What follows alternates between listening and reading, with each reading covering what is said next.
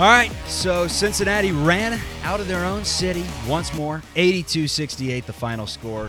What are you going to do right now if you're Cincinnati? What's your identity? Thought maybe at the beginning of the year it was a little bit of balance. This team could shoot. They had the bigs down low who could score. They had the bigs down low defensively. They had on-ball defenders at the point guard position at the wings. And then tonight, for the second time away from Fifth Third Arena, and actually the third time, because don't forget the Howard game. Howard gave Cincinnati all they could handle, and that's not a juggernaut Howard team by any means. Tale of two different teams right now. In Fifth Third Arena, Cincinnati's victory margin, it's like 25 points per game. They look great. Outside of Fifth Third Arena, second straight game, they shoot the ball atrociously. In fact, third game, Howard, they shot it terribly too.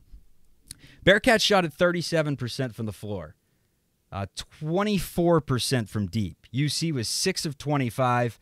CMOS hit 3 of those. CJ hit 1. Day Thomas hit 1. And Jizzle James hit the only three-pointer he attempted. Box score looked as such. CMOS Lukosius had 14 points to lead the Bearcats. Really picked it up in the second half. The only bright spot of UC, aside from Aziz Bandango, who had 10 points and 11 rebounds and a block in the game. I thought offensively he showed that there are times, especially with the first oop in the game, that he can make a difference. They just have to find a way to somehow get him involved. And then defensively, I like what he brings against a lot of teams. I didn't like what he brought today against Dayton. I mean, I thought physically Dayton was the more physical team. No doubt about it. Imposed their will. Jameel Reynolds played his first game for the Cincinnati Bearcats. We waited a long time for Jameel to be freed. Had a great dunk.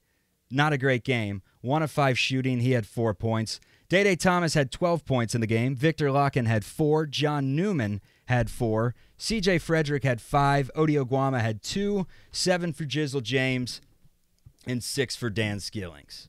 That is not going to get the job done. And the worst part about all of this, Houdini said it was 70-30. Not even 50-50. 70-30 in favor of the Dayton Flyers. Dayton came into town, kicked our asses, stole our wives, stole a win from us, destroyed us. 82-68, the final score in favor of the Dayton Flyers. Cincinnati ran out of their own city and ran out of Heritage Bank tonight. Last time, I hope the Bearcats play there for a long time. But I thought maybe Jameel Reynolds would complete the puzzle. Thought maybe this team had just enough shooting. They had the bigs down low defensively. If the wings start hitting some shots, then you add in Jameel Reynolds, the bruiser this team's been looking for. I thought, all right, this is an NCAA tournament team, no doubt about it. And maybe it still is. A lot of season left, a lot of big games to win. You just lost a quad 1 game. You have 2 quad 1 losses. Your tournament resume's fine right now. But, I mean, that wasn't completing the puzzle tonight. In fact, the Bearcats picked up a puzzle, let's say a 100-piece puzzle. They had about 85 of them put in there. They just needed about 15 pieces to fit in there, and they just threw about 30 of them all over the room, scattered them, and now they have a lot of pieces to put together because I have no idea what this team is right now. They were zoned out in this one. The pressure got to them early. Dayton put on a little full-court press. Cincinnati looked lost from the get-go. Then they dropped back in that 2-3 zone. And for those of you that have followed Cincinnati for years, I think you know that this team's kryptonite time and time again, regardless of who was the coach, is that 2-3 zone. Or when Xavier runs it, the 1-3-1. Just haven't been good enough shooting for a long time to beat the 2-3. Too much passing around the wing. Now it's too much dribbling around the wing with Day Thomas. I mean, he's racking up some steps. I hope he's got the Fitbit on his wrist because he's going to win the holiday contest for the Bearcats team. There's no doubt about that. He's coming for it. He's dribbling all over the place. Hey, he had 12 points, 5 of 13 shooting. At least he was aggressive in getting off his shot. Victor Locken, who I said is the team's best player, could be the team's best player. He didn't have a good night. His worst game of the season. 2 of 9 from the floor. He went 0 of 5 from 3. He had 4 points in the game and 7 rebounds. And I said it, I alluded to it maybe 3 shows ago, that the numbers say the Cincinnati team is good at shooting. And that's going to be one of their strong points throughout the year. No, this isn't a good shooting team because they don't have good shooters. It's as simple as that. Locken, I think, is more likely to go 0 of 5 than 5 of 6. I think he's somewhere in the middle, and he can hit 33% of his threes. And if he's open, sure, take him. But 5 of them, none fall.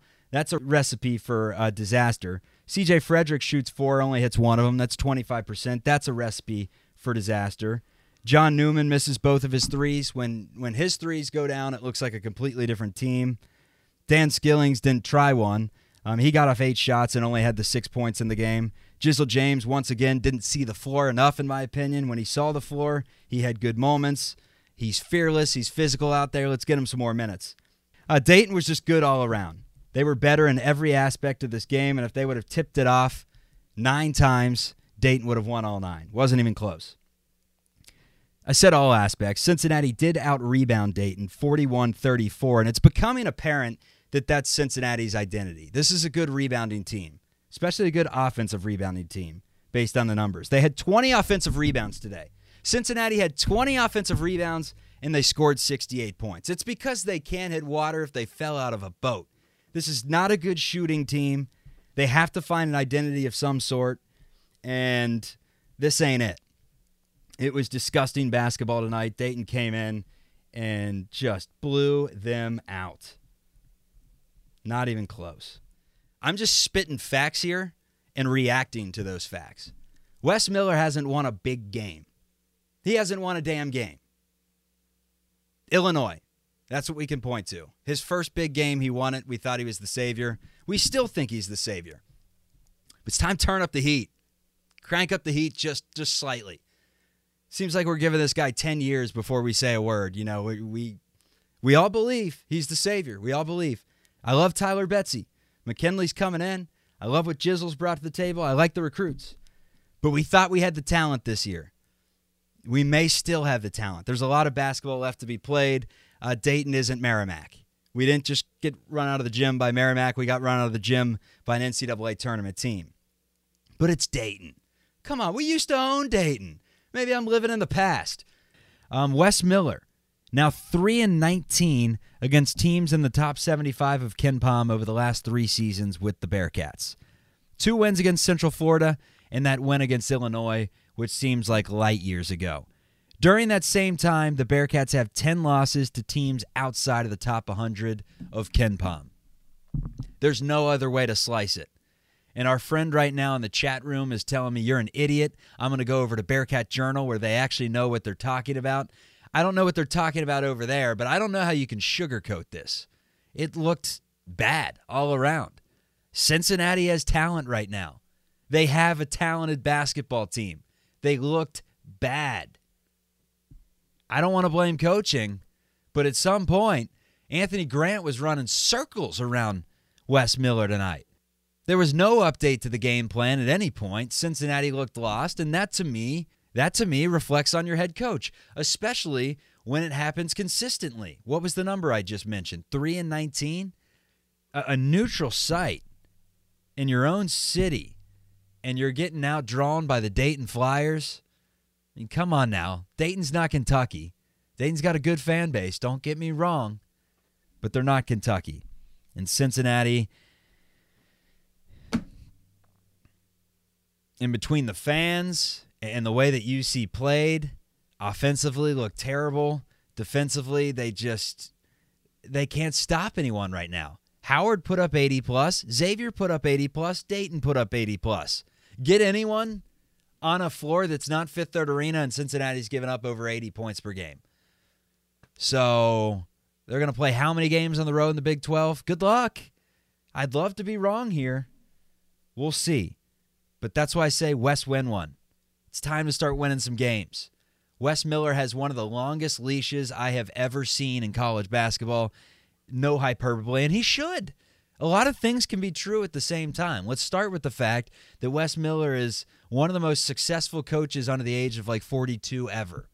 I mean, he's got tons of wins. He's got success. He's got great mentorship. Roy Williams believes in him. He's picking Roy Williams' brain. He's young. He's learning. He's inexperienced, at least at this high major level.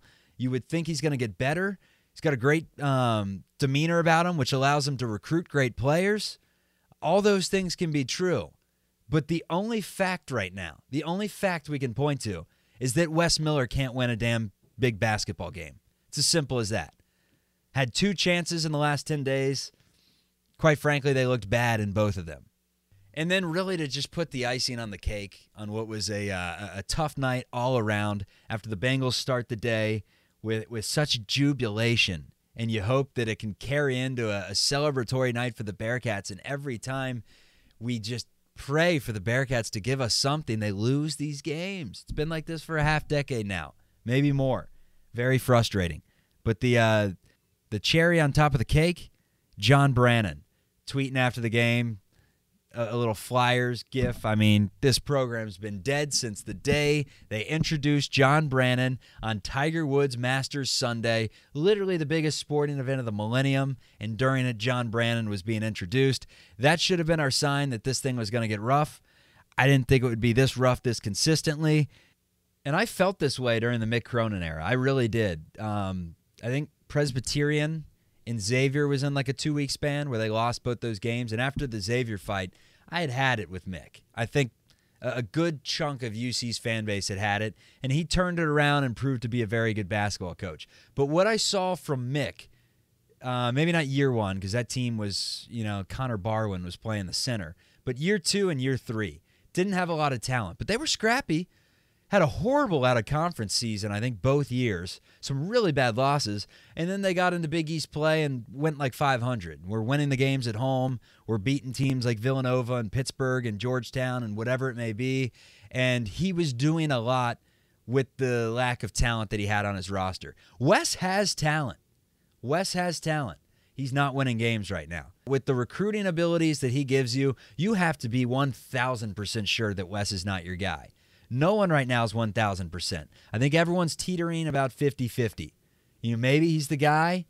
It was more 75-25 a couple weeks ago. He is the guy, everyone said. And then after 2 lackluster performances, the pendulum swings a little bit. Again, we gather our data in real time, we process it, and that's how we come up with our takes. And the take right now is, prove it. He's going to have plenty of games. Prove it. We'll sulk. We'll win these cupcakes.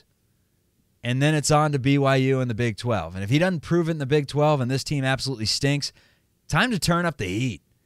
You're absolutely allowed to have your opinion on Wes Miller right now. This is no slam dunk by any means. We've watched bad basketball over and over. Use the eye test. Talent on the floor, you get your ass beat once more. That rhymes. You're allowed to judge him after this game. We're waiting. We've been patient. We'll continue to be patient for another season. All I'm saying is time to start winning some of these games. Tonight was a great opportunity, and they laid an egg again. But in terms of Wes, lost every game he played to Memphis in his 2 years. Lost every game he played to Houston in his 2 years. Now 0-3 against Xavier. Has a loss to NKU. Has a loss to Dayton on a neutral court. Got blasted by Ohio State. Lost to Arizona. I mean, every team that he's had the opportunity to coach a masterful game and really have us believing in the Cats, he's lost. The non-conference was set up exactly for this. 8-2. It'll be 11-2 once they beat Merrimack, Stetson, and Evansville, assuming they handle all 3 at Fifth Third Arena. You go into BYU at 11-2. You look like a dangerous team on paper. Ken Palm says you're a dangerous team. I hope they're a dangerous team. They can prove it at some point, but as of right now, they don't look dangerous at all. The only danger is me watching that game on a Saturday night. I'm getting ready to bust through my TV. So win one, Wes. Win one. I thought the refs were atrocious. I mean, Cincinnati was getting mauled down low. Nothing was being called. What was the free throw discrepancy? I may be proved wrong by facts. Dayton shot 30 free throws and hit 28 of them. 93% in the game.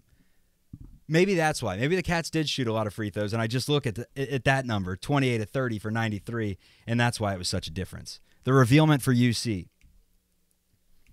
They were 8 of 16. They shot half as many, and they hit 50% from the free throw line. They lost by 14.